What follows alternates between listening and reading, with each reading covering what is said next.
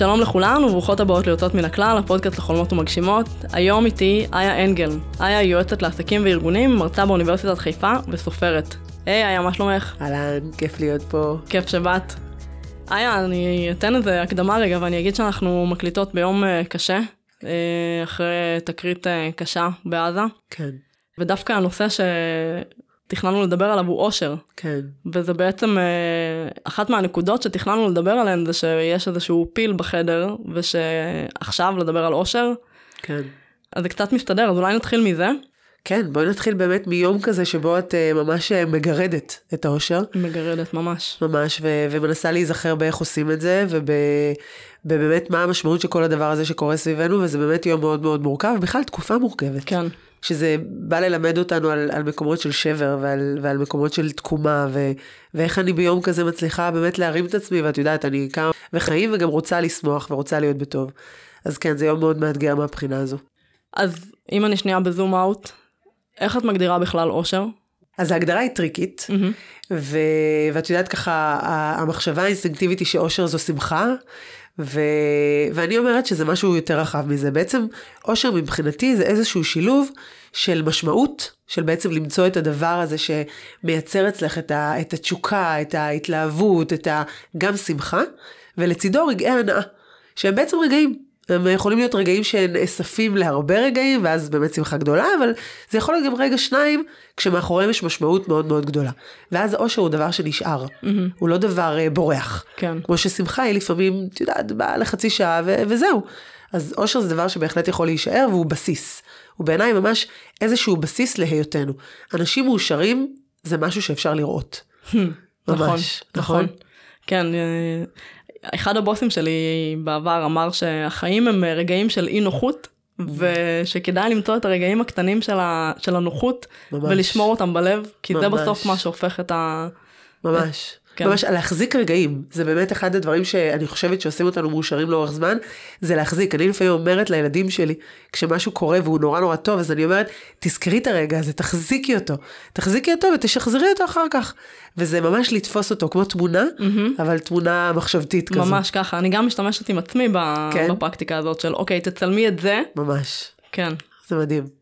בואי נדבר רגע על ערכים, כי על פניו ערכים ואושר זה משהו שנראה לא קשור, ואני אגיד רגע למה דווקא ערכים. אנחנו דיברנו על ספר שבעצם איך שהגעתי אלייך זה מפוסט שכתבת על ספר של סוניה לובמירסקי, ורציתי שנדבר קצת על זה. אז הקשר בין ערכים לאושר. קודם כל אני אספר רגע באמת גם בעשייה שלי וגם אני עצמי, חלק ממה שאני עושה גם עם עסקים וגם עם מנהלים, מנהלות שאני מלווה בארגונים, זה בעצם רגע לדבר על ערכים. וגם עם עצמי אני כל שנה עושה סדר של מה הערכים שלי השנה. באמת? ממש. של מה יוביל אותי השנה. עכשיו, אני בטוחה שאם הייתי יושבת איתך והייתי אומרת לך, בואי נדבר על הערכים שלך, 2-3 כנראה היו קופצים. כן. אבל מעבר לזה, יש פה איזה תהליך חשיבה, ויותר מזה יש איזשהו תהליך של תעדוף. ואני יכולה להגיד לך למשל על עצמי, שהערך המוביל שלי השנה, זו שנה שנייה או שלישית כבר, זה הערך של שמחה. לאחר מכן יש ערך של התפתחות, ולאחר מכן יש ערך של משמעות, ולאחר מכן יש ערך של נתינה, ובסדר וכן הלאה וכן הלאה. ובאמת, הדבר הזה של ערכים הוא קודם כל ההתמקדות, בסדר? במה חשוב לי, מה משמעותי עבורי, מה יוביל אותי, אבל בפרקטיקה שלו, כאילו מעבר את יודעת, יופי, כתבתי את הערכים, הפרקטיקה היא לשאול את עצמי לאור מה אני עובדת. כשאני לוקחת עכשיו לקוחה חדשה, זה יושב על הערכים שלי, או שזה הולך להיות עכשיו מנוגד, או ליד, או לא בדיוק. כי אגב, אלה המקומות שבהם אנחנו לא מאושרות, כשזה ליד, או כשזה מאוד מאוד מרוחק. אולי אני מאוד רוצה לעזור, אבל היא מאוד לא יושבת באזורי השמחה שלי. אני לא מתפתחת מהתהליך הזה. אני לא מרגישה שאני נותנת ערך, או שיש איזו משמעות. אולי אני עושה את זה בשביל כסף, אולי אני עושה את זה בשביל כבוד, אולי, אבל אלה לא הערכים שלי השנה. אז יש משהו ממש ממש פרקטי, שלאורו אני גם שואלת לקוחות, תגידי, זה יושב על הערכים שלנו? זה מה שרצינו? זה מייצר אצלך את התחושה הזו שרצית לייצר? כן, כן, לא, לא. אז יש לי שתי מחשבות כשאני שומעת אותך. אחת, את דיברת על ערכים בהקשר של עבודה, של לקוחות. אני רוצה לשאול אותך אם זה משהו שאת פועלת לפיו גם בבית נניח, בזוגיות, במשפחה, עם הילדים. לגמרי. זה בדיוק כמו שאמרנו קודם, גם ברגעים של שבר, למשל, אחד הדברים שאני עושה עם עצמי, זה אני שואלת את עצמי, ואני יכולה להתפתח מזה. אם הערך של התפתחות מתרחש פה. אני שואלת, והתשובה היא כמעט תמיד כן, אגב, כן, כמובן. כמובן בהנחה שאנחנו אופטימיות ומבינות שאפשר להתפתח מכל דבר. והדבר השני שאני שואלת למשל בשמחה, זה האם אני אוכל לגדול מזה לתוך שמחה, או האם אני יכולה בכלל לשנות פה משהו שיביא אותי לשמחה. ואגב, אני יכולה לתת לך דוגמה של מערכות יחסים. במערכות יחסים, לפחות פעם בשנה, לפעמים יותר, אני בודקת חברויות. אני ממש שואלת את עצמי, זה טוב לי? זה לא טוב לי? היא משמחת אותי? זה נשאר שם כי התרגלנו? או שזה באמת משהו מתרחש שם. כשאני יושבת איתה, משהו, אני לומדת משהו, זה מייצר אצלי מה זה הדבר הזה? כי... בעצם איך אני יוצאת ממש, איך אני יוצאת מהקפה, ממש ככה. והמחשבה הזו היא משהו אני חושבת שכשאנחנו גדלים, אז יש את הדבר המחנך הזה של אל תחשבי רק על עצמך. נכון, תחשבי על אחרים, על נתינה, שזה נפלא. אבל כבוגרות, אגב, שיחתנו הקודמת על מה קורה בגיל 40, הגיע הזמן לשאול מה יצא לי מזה. כאילו, מה יצא לי מהזמן הזה? הרי כשאנחנו מוכרות משהו למישהו, אז תמיד אנחנו אומרות, הוא לא ישלם את זה. אבל המחשבה הראשונה על המשאבים, היא לא על כסף, היא על זמן. והזמן הוא משאב קריטי. מתקלה. ממש מתקלה, וגם כל כך מהר, אנחנו יודעות את זה, אנחנו רואות כמה מהר הילדים גדלים שיהיו בריאים, נכון? ואז הזמן משתקף. אז אני אומרת, צריך לשאול את עצמנו, איפה הזמן שלי? על מה אני משקיעה אותו, לא מבזבזת, משקיעה, והאם האנרגיות שלי הם במקום הנכון, ולכן הערכים הם בייס, הם משהו לחזור עליו, וכל הזמן לבדוק לאורו, האם זה קורה. אז זה מוביל באמת לנקודה השנייה, שחשבתי כשדיברת, יצרת פה בעצם קשר מאוד הדוק, בין פעולה לפי ערכים לבין אושר. בואי תרחיבי על זה רגע, כי את אמרת, המקום שאנחנו לא פועלות לאור הערכים, זה המקום שאנחנו לא מאושרות. אז אני אגיד שבאמת בהגדרה של אושר, גם בספר של סוניה אהובתנו, וגם בכלל, יש הרבה דרכים, הרבה פרקטיקות, שדרכן אפשר להביא אושר. ואני בן אדם פרקטי, ולכן מבחינתי, אחד הדברים המהותיים בפרקטיקות האלה, זה באמת הנושא של מטרות. בסדר? של ממש להציב מטרות, של לייצר תקווה, של לייצר איזשהו ויז'ן, של לאן אנחנו רוצות להגיע ומה חשוב לנו. והפרקטיקה הזו, כשהיא יושבת באמת לצד הערכים, ואיזשהו חזון, או איזשהם יעדים שאני קובעת לעצמי, זה חלק משמעותי מלהביא את האושר. יש בתוך זה, תחשבי כמה דברים, יש בתוך זה גם את המשמעות. נכון? של כאילו, מה אני רוצה שיקרה, ומה יעשה אותי שמחה ומאושרת, ומה אני רוצה לתכנן בלונגרן, אגב, גם עם מי אני רוצה לתכנן את זה. מה יקרה שם, מה אני אלמד בדרך, מה יהיו החוויות שלי, זה מרתק, זה מסקרן, זה מרגש. בסדר? את זוכרת עם ילדים, אנחנו אומרים, תדמייני את הטיול, נכון? איזה כיף יהיה. אז גם אני רוצה את זה. כאילו, למה לא בעצם? ולכן מבחינתי זה מתקשר כמעט מיד לדבר הזה, לפרקטיקה של אם יש לי מטרה ואני עובדת לאור הערכים שלי, באופן מיידי אני מייצרת אופטימיות, אני מייצרת תקווה, אני מייצרת משמעות, אני מייצרת את הדברים האלה, שבדרכים אחרות מאוד קשה לייצר אותם. וזו פרקטיקה מייצרת. ולכן זה מאוד מאוד קשור לאושר. אז בואי באמת נדבר על הפרקטיקות קצת, כי סוניה אומרת שלא כל פרקטיקה תתאים לכל אחת. נכון. וזה משהו שהוא מאוד חשוב, אני חושבת, כי את יודעת, יש הרבה מועדון 5 בבוקר. אני, אם אני קמה 5 בבוקר, אני לא כדאי לעמוד לידי אחר כך. אז אני אומרת, זה חשוב, כי גם אם יש משהו שהוא הכי לא מתאים לך, אז אוקיי, אז תקשיבי עוד, אולי הבא בתור כן מתאים. ממש ככה. אני דווקא אלך לדבר כאילו הכי פשוט. אחד הדברים שהכי, אני חושבת, דווקא עושים את ההפך מהאושר, שגם לא יש כמה הגדרות, זה הפער בין מה שאנחנו עושות, לבין מה שאנחנו רוצות לעשות. בסדר? יש פער, נכון? מאוד מאוד גדול. וזה מייצר תסכול, וזה מייצר מרמור, הרבה פעמים הלקאה עצמית. יש פער מאוד מאוד גדול. אני עובדת בלצמצם את הפער. אני עובדת בלצמצם אותו אצלי, כל הזמן, ואני עובדת בלצמצם אותו עם אנשים שאיתם אני עובדת. אבל זה בדיוק מה שאת אומרת, כל אחד מצמצם את זה אחרת. וכשהפער נראה נורא נורא גדול, אנחנו לפעמים מרימות ידיים, ואפילו לא מתאמצות לצמצם אותו. ודווקא הדוגמה הקלה ביותר בעיניי, להמחיש את הפער הזה, זה ניהול זמן. אוקיי. בסדר? נכון, אני לא מספיקה, אני לא מגיעה לזה, אני הרבה פעמים אומרת, זה בסדר, הזמן הוא מוגבל אצל כולנו, בסוף זה תעדוף. בסדר? וזה חוזר למה עושה אותך מאושרת, ומה חשוב לך, מה מקדם אותך, כל הדבר הזה. ובמקום הזה באמת יש פרקטיקות שונות, יש מיליון פרקטיקות לניהול זמן. נכון. בסדר? מיליון, יש את הרשימות, ויש את האפליקציות, ויש את למצוא מישהו ולדווח לו, ויש 7,000. כן.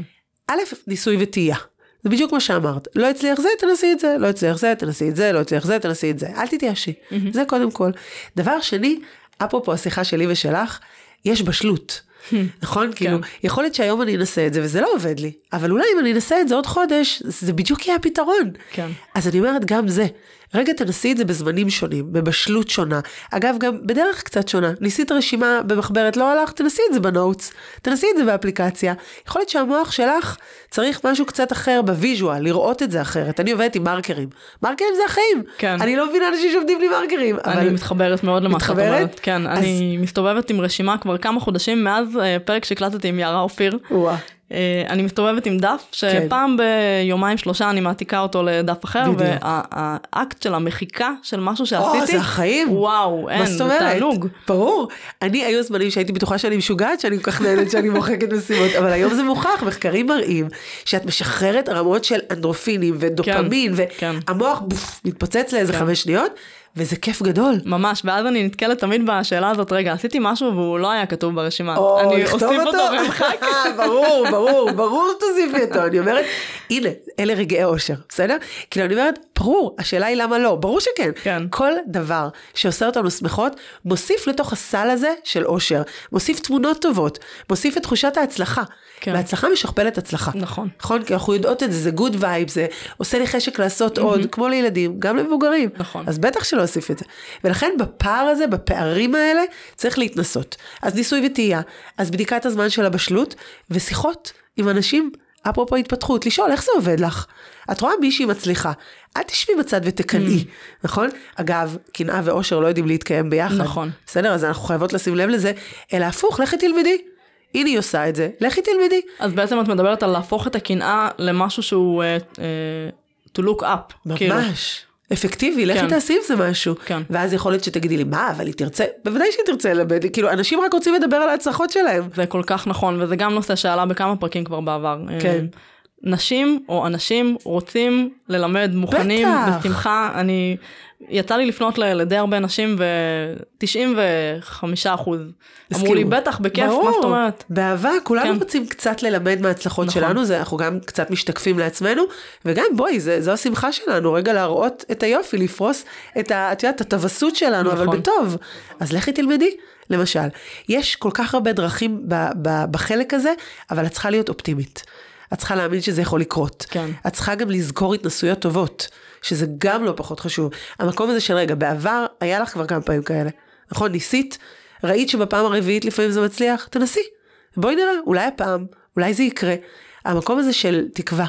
כן. של להחזיק את זה. שזה קטע, את יודעת, כי את אומרת את זה, ואני אומרת לעצמי, עם הילדים אני מתנהגת ככה באופן טבעי, אבל הדיבור שלי מול עצמי הוא שונה.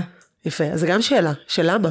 ואגב, זו שאלת השאלות, למה, אפרופו משמעות, אבל באמת לשאול רגע, למה אני אומרת את זה לעצמי?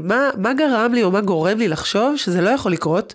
ובוא נפרק את זה, וגם אני אומרת לפעמים, let's dare, כאילו בואי ננסה, בואי נעיז, אולי הפעם כן, אולי אני יכולה ללמד את עצמי משהו אחר, שזה מדהים, כי אפשר, כל הזמן. זה קצת mind blowing, את יודעת? כאילו ברור שאפשר, אנחנו גם רואות את זה מסביב, אבל בעצם היישום של זה על עצמי, הוא כאילו מרגיש לי שיש איזה גדר שצריך לעבור. נכון, כי אנחנו פוגשות, אני חושבת, גם את הפחדים שלנו. ברור. נכון, וגם את החסמים שלנו, וגם את האמונות שלנו. בדיוק, את האמונות. ואת ההורים שלנו. בדיוק, את מה שאמרו לי, ומה שקרה לי, וגם המקום הזה של תסמונת המתחזה הרבה פעמים שצצה לה בדיוק, וכל הדברים האלה שמאוד קשה לפרק לבד. ואני אומרת, בואי נעזר. כאילו, הנה עוד מדד לאושר, כמה אני יודעת להתמך. אז זה יכולה להיות חברה מדהימה, זה יכולה להיות קולגה. לי יש ממש חבורה של עצמאיות, שזו חבורה שאגב, אנחנו קוראות לעצמנו המרימות. בסדר? כאילו ממש, זו המטרה. כן. המטרה היא להרים אחת לשנייה. אם זה בוואטסאפ בתוך הקהילה שלנו, אם זה במפגשים, אם זה ברגע אינטראקציה, ואם זה בלשאול, תגידי, איך הגשת מענק? תגידי לי, אני חייב, כאילו, מבינה, המקומות האלה. זה יכול להיות יועצת, באמת, זה יכול להיות אשת טיפול, אבל מישהי או מישהו שאיתם אני יכולה להדהד את זה, זה כבר אינהרנטית מייצר פתרון. ממש, ממש. את יודעת, יש לי חברות שאני מתכתבת איתן בוואטסאפ, והן כותבות לי מילים, ואני מרגישה חיבוק, את יודעת? ממש, ממש. אפשר להרגיש את הדבר הזה, את האנרגיות הטובות האלה, של אני מאחורייך, כאילו, יאללה, רוצי קדימה, אני רואה אותך, את יכולה. אפילו שמישהי אומרת לך את זה, זה מספיק.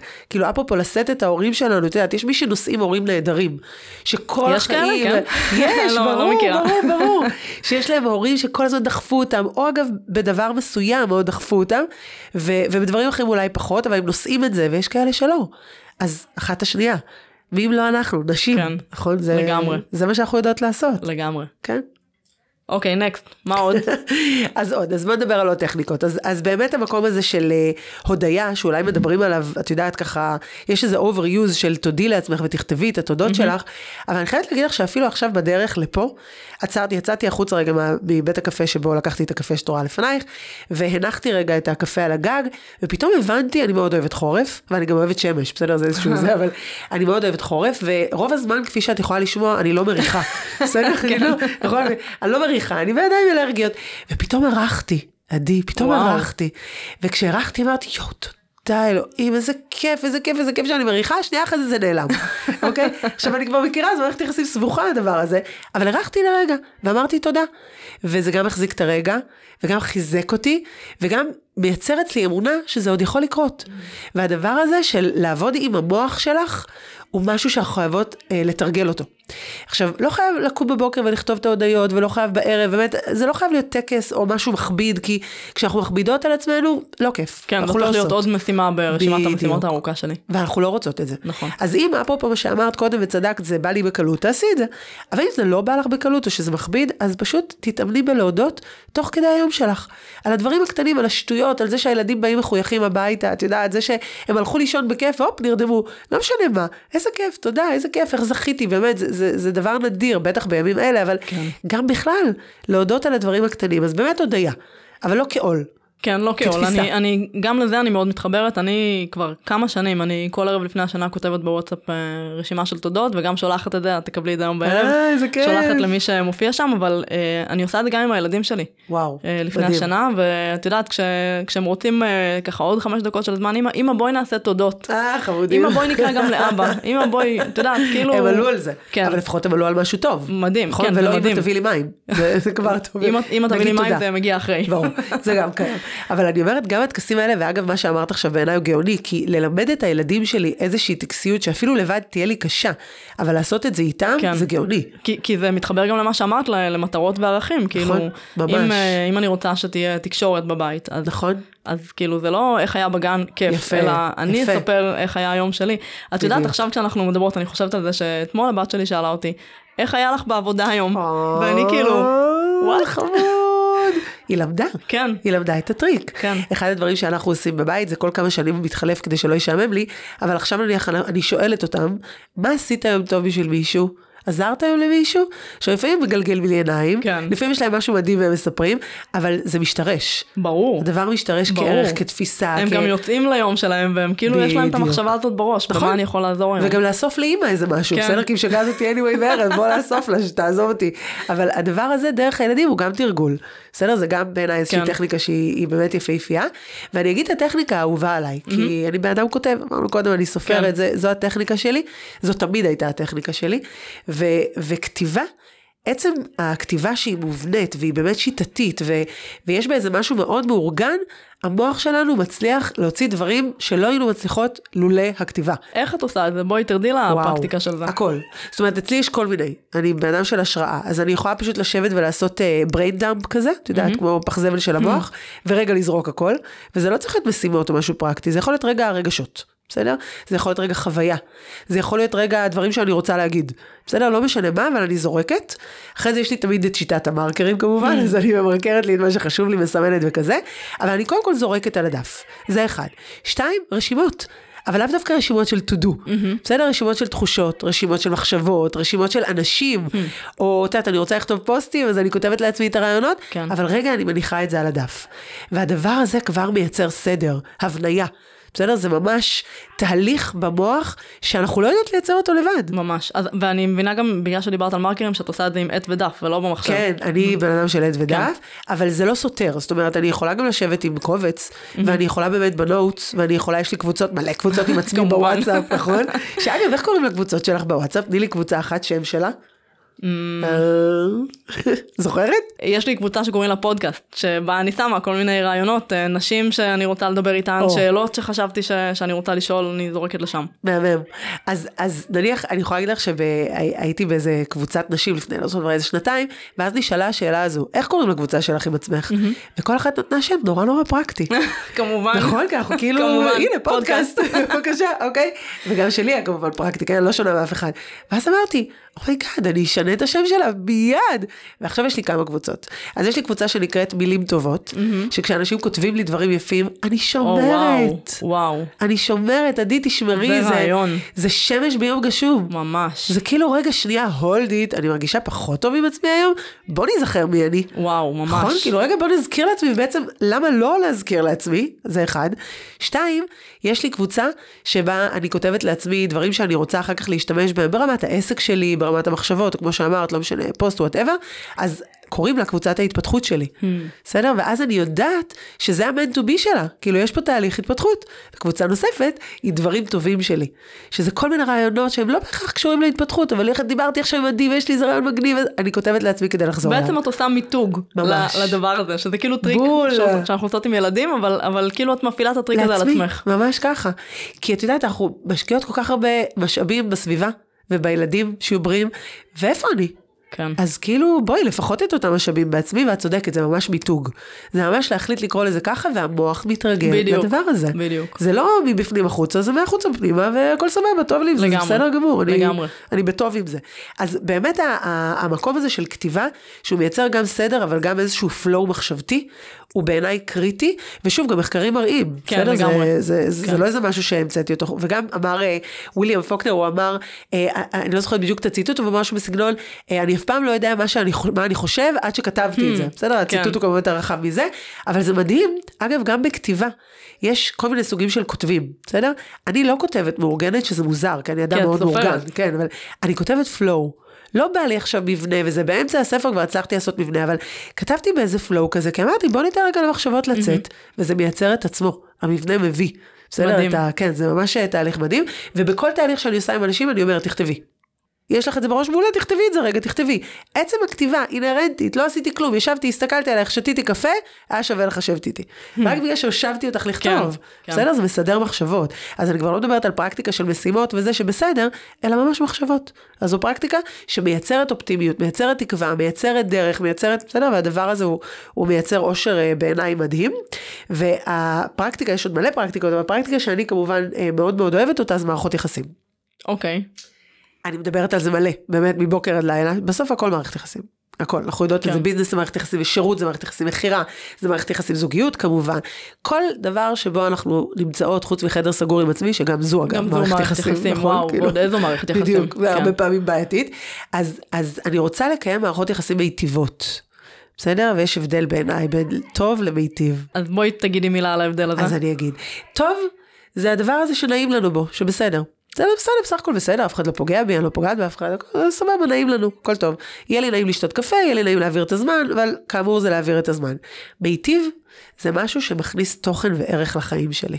בסדר, זה יכול להיות שיחה טובה, זה יכול להיות חיבוק מדהים, זה יכול להיות שאמרת לי דברים שאני צריכה שיאמרו, וזה יכול להיות שלמדתי ממך, וזה יכול להיות שאת מחזקת אותי, אבל משהו טוב קורה, זאת אומרת, הזרם הזה ביני לבינך, מיטיב, בדרך כלל לשני הצדדים, וואו, זה מדהים. אבל גם אם זה רק היטיב איתי היום, ומחר רק מיטיב איתך, מעולה. ולחפש מערכות יחסים מיטיבות, זה ממש ערך. וגם להיטיב מערכות יחסים קיימות. ויותר מזה, לוותר על אלה שלא. וזה מאוד מורכב. כן. אבל זה קריטי. כי ברגע שאנחנו משילות מעלינו מערכות יחסים כאלה, יש מקום למערכות יחסים טובות יותר, מיטיבות. וזה דבר שהוא גם מביא את האופטימיות ואת השמחה ואת ההתפתחות, והוא מייצר אושר לאורך זמן. יש לך על מי לשים ראש. שווה להזכיר אולי גם את המחקר הכי ארוך, אני חושבת, בתולדות המדע, שעוקב כבר, אני חושבת 80 ומשהו שנים, אולי יותר, אל תתפסי אותי במילה, עוקב אחרי אנשים, ובעצם גם כבר דור שני ודור שלישי, עם שאלונים שבודקים הכל. בסוף יש שאלה על מדד האושר, כן. והקורלציה הכי חזקה שמצאו, זה בין מערכות יחסים ארוכות, בדיוק. וכמות מערכות היחסים, ואושר. ממש. וגם שם זו השקעה, אנחנו יודעות את זה. זה השקעה, גם בזוגיות, גם בחברות ארוכת טווח, את משקיעה בדבר הזה, את צריכה לרצות לעבוד בו, ולרצות שיהיה שמח בו. בסדר, אנחנו יודעות את זה בזוגיות שהיא כל כך הרבה שנים, שזה כאילו, תדעת מדד, כי זה משהו שאתה כל יום בו, ויש בו, בוא נאמר, קונפליקטים, אז את רואה שכשאת עובדת בזה, זה עובד. לגמרי. וכשאת שמה את זה בצד, אז זה מתעדה. כן. כאילו, מאוד מאוד מהר. וככה זה עם כל דבר שבו אנחנו נמצאות, וגם עם עצמנו. אם אני לא אשקיע באושר שלי, אז הוא לא יהיה. זה מאוד קל לשקוע. ממש. זה הרבה יותר קשה להחזיק. ממש.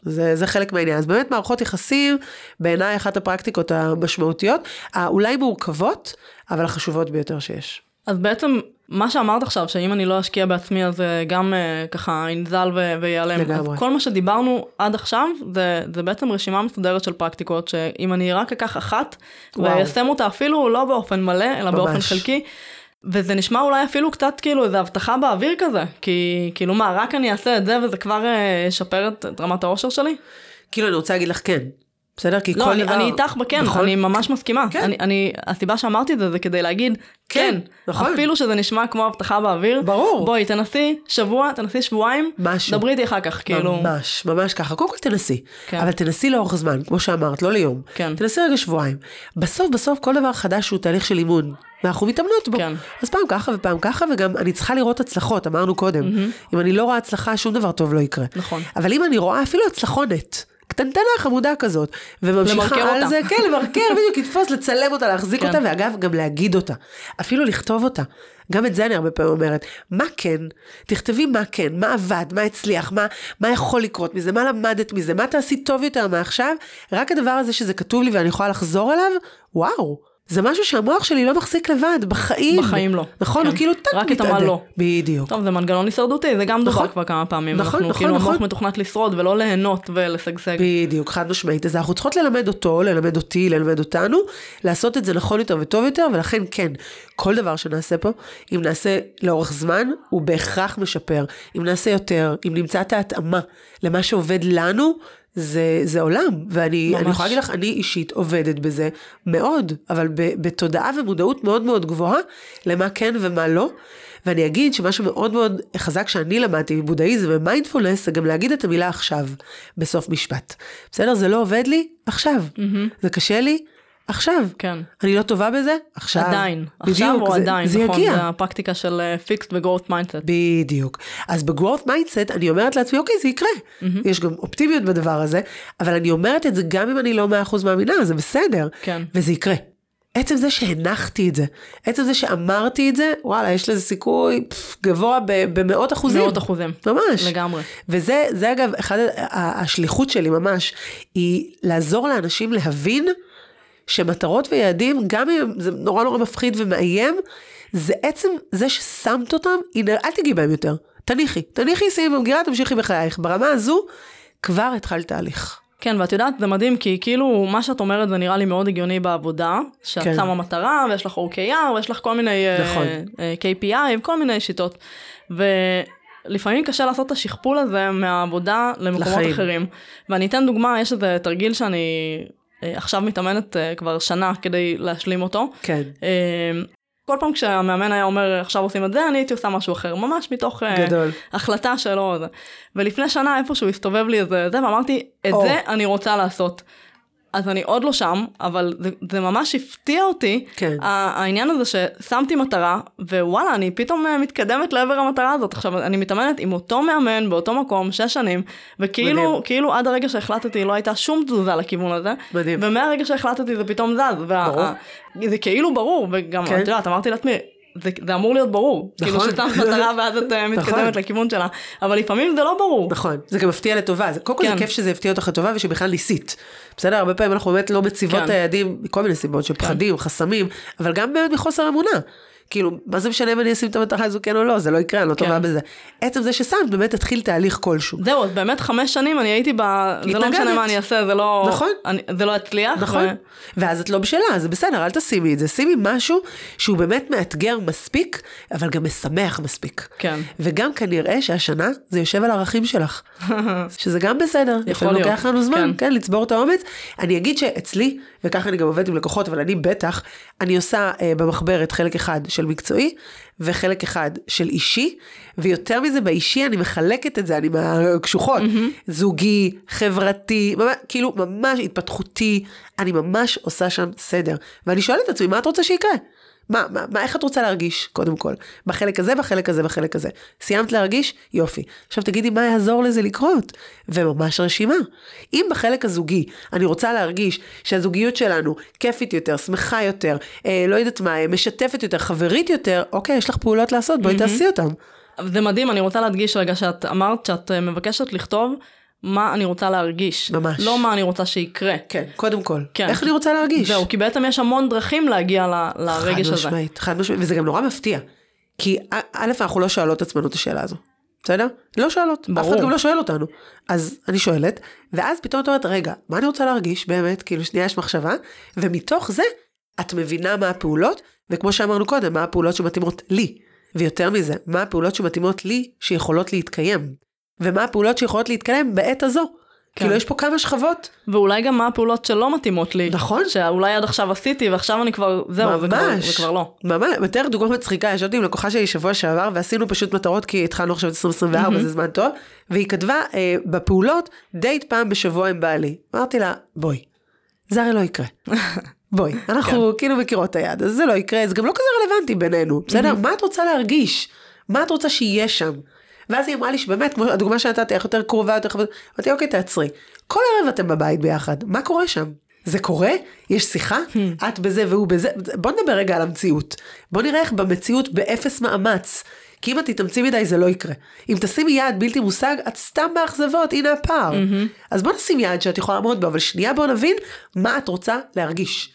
אחרי מה שאת רוצה להרגיש, בוא נדבר על איך זה יכול לקרות. ומצאנו פתרונות מצחיקים, באמת, ביום יום, שיכולים להתקיים בשינוי קל של תודעה. כן, אני מתחברת מאוד, מאוד מאוד מתחברת. אני ננזפתי על ידי הפסיכולוגית שלי, שהיה מצב שאני ובן הזוג בערב, את יודעת, בסידורים כזה של הבית, אבל כל אחד עם האוזניות שלו, ומקשיב לפודקאסט שלו, והיא אמרה לי, זה לא הגיוני שזה קורה. בדיוק. כאילו זה יכול לקרות יום בשבוע, אבל זה לא הגיוני שכל ערב, כל אחד מכם, ממש. אנחנו באותו חלל, את יודעת, במטבח או בסלון, וכל אחד בעולם אחר לגמרי. בדיוק, ואחרי זה תגידי, אין לנו זמן. בדיוק. אבל בחרת מה לעשות בזמן הזה, ולכן אני אומרת, הזמן הוא לא האישיו. כן. מה את רוצה שיקרה, מה את רוצה להרגיש, מה המשאלות שלך? בוא נשאל את השאלות, ובתוך זה אנחנו מוצאות את המשמעות, ומוצאות את השמחה, ומוצאות, יכול להיות שגם היא תגיד לי, אני לא באמת נהנית לדבר איתו, בסדר? כאילו, כאילו לא מאוד בא לי הדבר הזה, זה גם בסדר. כן. כל מה שיעלה על השולחן הוא בסדר, כל עוד יש מודעות. ואני אומרת, לפעמים שאלת השאלות, זה כאילו, תשאלי את עצמך, אז אני אשאל אותך. ולכן אמרנו קודם, שבאמת צריך לראות גם מה הפערים, אבל גם מה מתאים לי. ולא ללכת טקסטבוק. אמרו לי שפעם בשבוע, פעם בשבוע, כן. ממש לא, אמרו לי להיפגש עם חברות שלי פעמיים בחודש. לא בא לך על החברות האלה בכלל. בואי נדבר על זה רגע. לפני שאנחנו קובעות יעדים שהם לא רלוונטיים, ואז את מספרת לי שיעדים לא עובדים. ברור שהם לא עובדים. כי הם לא מתאימים. בדיוק. זה לא מה שהיינו אמורות לכתוב שם. זה ממש תהליך. בסדר? ממש תהליך למידה, ובעיניי הוא תהליך מרתק. ואם אני חוזרת לטבלה שלך של מקצועי ואישי, ובתוך האישי עוד חלוקה, אני רוצה לשאול אותך, אם רמת האושר של אחד משפיעה על האחרים? בעיניי חד משמעית, כן. תראה, אנחנו אותו בן אדם בסוף, בסדר? גם כשאת בעסק, גם כשאת בקריירה בתוך ארגון, או לא משנה מה סטודנטית, נניח, באופן היפותטי, דוקטורט, נניח, אז את אותו בן אדם. בסוף את חוזרת הביתה מי שאת. את הרי לא תעשי פליפ. בסדר, תחזרי משעת. אם את חכמה, אולי תעשי קצת חיוכים לעצמך בדרך, ותשתדלי להביא good vibes, אבל בגדול את מגיעה אותו בן אדם. ודווקא אחד משליך על האחר. הרי הרבה פעמים אנחנו רואים שאחד מבני הזוג, הוא לא מאושר בעבודה, שרע לו מאוד. אז הרבה פעמים גם רע בבית. כן. בסדר? או הפוך, הבית יכול להביא הרבה טוב למה שאת עושה בעבודה, אם יש מי שינחם ויקשיב ויהיה איתך רגע. אז כן, בעיניי הקשר הוא הדוק, ודווקא צריך להביא מהמקום שעושה אותנו מאושרות, להביא ממנו לדבר השני. זו כאילו החוכמה. כן, ולא איך הפוך. אני מצליחה בדיוק, איך אני מצליחה פה? אוקיי, בוא נעשה את זה גם שם. שזה אחד הדברים בעיניי המדהימים, זה כמה ניהול והורות. זה אותו דבר. זה אותו דבר. כן. ממש, כאילו זה ניהול ומעשה הורות בעיניי. ואני אומרת, קחי מפה, תביא לפה, אל תפחדי. זה עובד? יופי, בוא נביא את זה. אז זה אחד הממשקים היותר ברורים, אבל כמעט בכל דבר אפשר לעשות ממש השקה של איך זה עובד פה, בואי נעשה שיעבוד גם פה. נכון, וכשאת אומרת, קחי מפה, תביא לפה, אז חשוב גם להגיד שאולי כל אחת מאיתנו הפה שלה יותר טוב, ואז זה בעצם אפשר לקחת את זה מאיפה שזה ממש. עובד, לאיפה שזה פחות עובד. ממש, פשוט ללמוד מה מצליח לי, כי משהו מצליח. כן. אז בוא נסתכל, בוא נשים את האור על מה שעובד. אנחנו יודעות את זה כבר, שמה שמואר מכפיל את עצמו, כן. אז בוא נכפיל את זה, ולא הפוך, כי הוא נביא את השמש, כן. ולא הפוך. לגמרי. כן. אנחנו מתקרבות לסיום, אז אני אשאל אותך אם יש משהו שלא שאלתי, ואת רוצה לדבר עליו? אני יכולה לדבר שעות, עדי. אז יאללה. אני יכולה לדבר שעות. אבל אני באמת אגיד שאני חושבת שהבטם ליין של הדבר הזה, הוא להחליט להיות מאושרת. ואני מוצאת את עצמי עכשיו, בטח בתקופה הזו, שהיא מאוד מורכבת במדינה, עזבי שזה היום מאוד מאוד קשה, אבל כל הזמן עכשיו מורכב, אני אומרת את זה.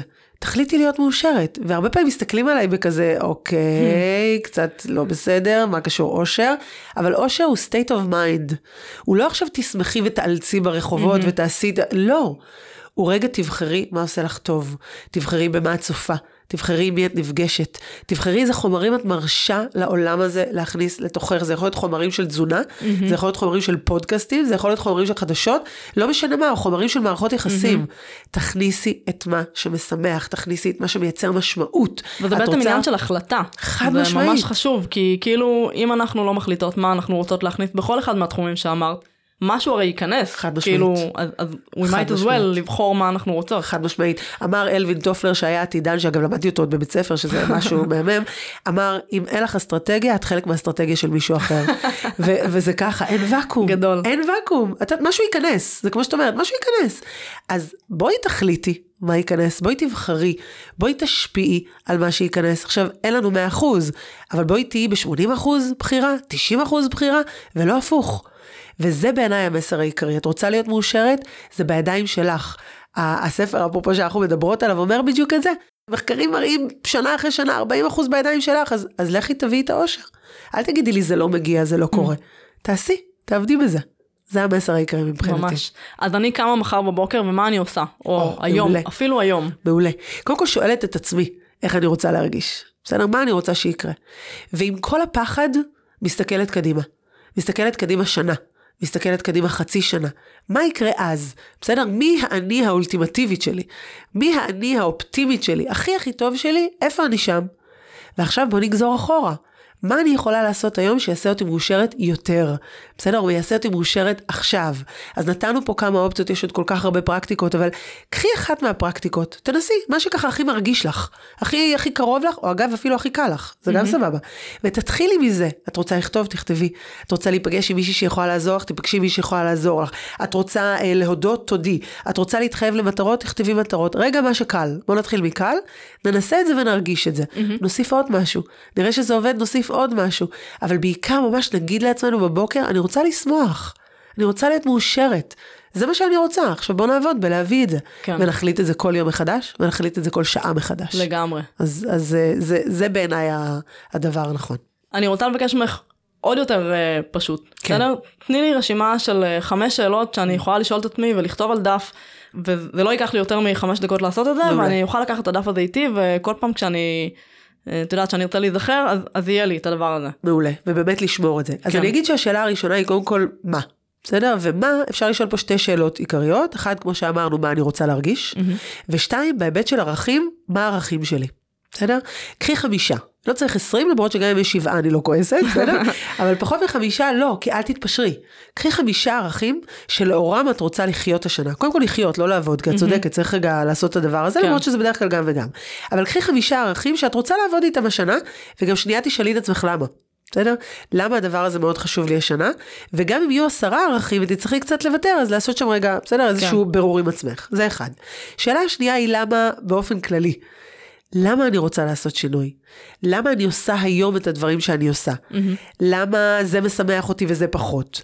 למה אני קרובה לאדם הזה ולמה אני מרגישה כך או אחרת איתו? בעצם להסתכל בסקרנות על החיים ולא לקחת כמובן מאליו את הדברים. אוקיי, אלה חברות שלי, זה המדוג שלי, זאת העבודה שלי. בול, את יודעת מה, סקרנות זו מילה מעולה, וגם אני יודעת שזה מאוד מפחיד, בסדר? כי אם אני אשאל את זה, אז אולי, ברור, אז אולי התשובה מפחידה אותי, נכון? אולי אני בעצם לא רוצה להיות שם, ואני לא יודעת איך לעבוד עם זה, אבל עדיף לשאול ולדעת, וגם אם יש שאלה שאין לה תשובה, תניחי את השאלה, זה בסדר, אנחנו יכולות לחזור לשאלה, אבל תניחי אותה. השאלה השלישית היא איך תראה השנה הזו? הנה, 2024 התחילה, איזו הזדמנות מופלאה, תעצרי ותשאלי, איך אני ארגיש בדצמבר 2024? כן. אם אני אגיד לעצמי שהצלחתי והייתה שנה מעולה, מה קרה בה? בסדר? כאילו ממש לשאול את עצמי את השאלה הזו של איך, וגם איך אני יכולה לגרום לעצמי להרגיש טוב יותר, או משמעותית יותר, או בעלת ערך, או חזקה יותר, או אמיצה יותר. איך אני יכולה, לעשות את הדבר הזה, וזה בסדר גם לשאול את עצמי סביבתית, במי אני יכולה להתמך כדי שזה יקרה. זה מעולה אפילו. השאלה הרביעית היא מתי? מתי זה יקרה? זה יקרה בסוף שנה, זה יכול לקרות ברבעון הזה, אולי זה עוד 5 שנים, הכל בסדר, אבל לשאול את עצמי מתי, מאוד מאוד חשוב. לשאול את עצמי כשאלה חמישית, מי? אז אמרנו תמיכה. את מי אני רוצה לידי? מי יכול לעזור לי? מי יכול לתת לי כלים? אגב, אחד הדברים המדהימים שעשיתי עכשיו עם לקוח, זה מי האנשים שאיתם אתה רוצה לדבר, ואותם אתה רוצה לפגוש, כדי לעשות הקפיצה הזו. לך דבר איתם.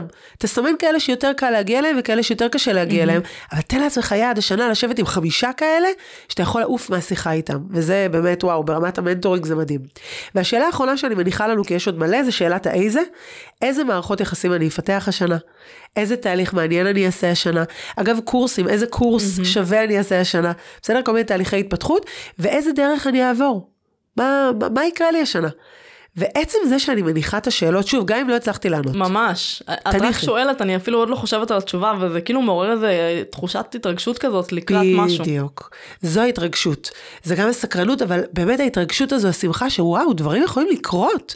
כאילו רגע להוריד את זה לכתב, להניח את זה, לתת לזה רגע זמן ולחזור. אני אגב את שלי עושה עם עיפרון, באמת, ויושבת וככה מסדרת, מוחקת, וכשאני חוזרת לזה, וזה מדהים, אפילו חודש אחרי, אני אומרת לעצמי, אני כתבתי את זה? אומייגאד. אז זה או, וואו, איפה היית, חמודה את חיה בסרט, או, וואו, תקשיבי שאת גאונה, וואו, והיופי הוא שזה קורה. עדי, זה קורה. אין לי ספק שזה קורה. זה מדהים. עכשיו, בטח אם תרדי לביט ולבית של איך, אבל גם בלי זה, תניחי את זה, ותני לזה להתרחש. זה קורה. מדהים, אני חושבת שסיכמת את זה בצורה הכי טובה שאפשר לסכם. איזה כיף. להיות מאושרת זאת בחירה. ממש, ממש. איה, תודה. תודה לך, עדיך, שמחתי ועבר לי הזמן מהר, זה עשה אותי מאושרת. הנה, את רואה? בבקשה. לגמרי, אני לגמרי יוצאת מהדייט הזה עם אנרגיות יותר גבוהות ממה שנכנסתי. איזה כיף. תודה רבה. תודה לך.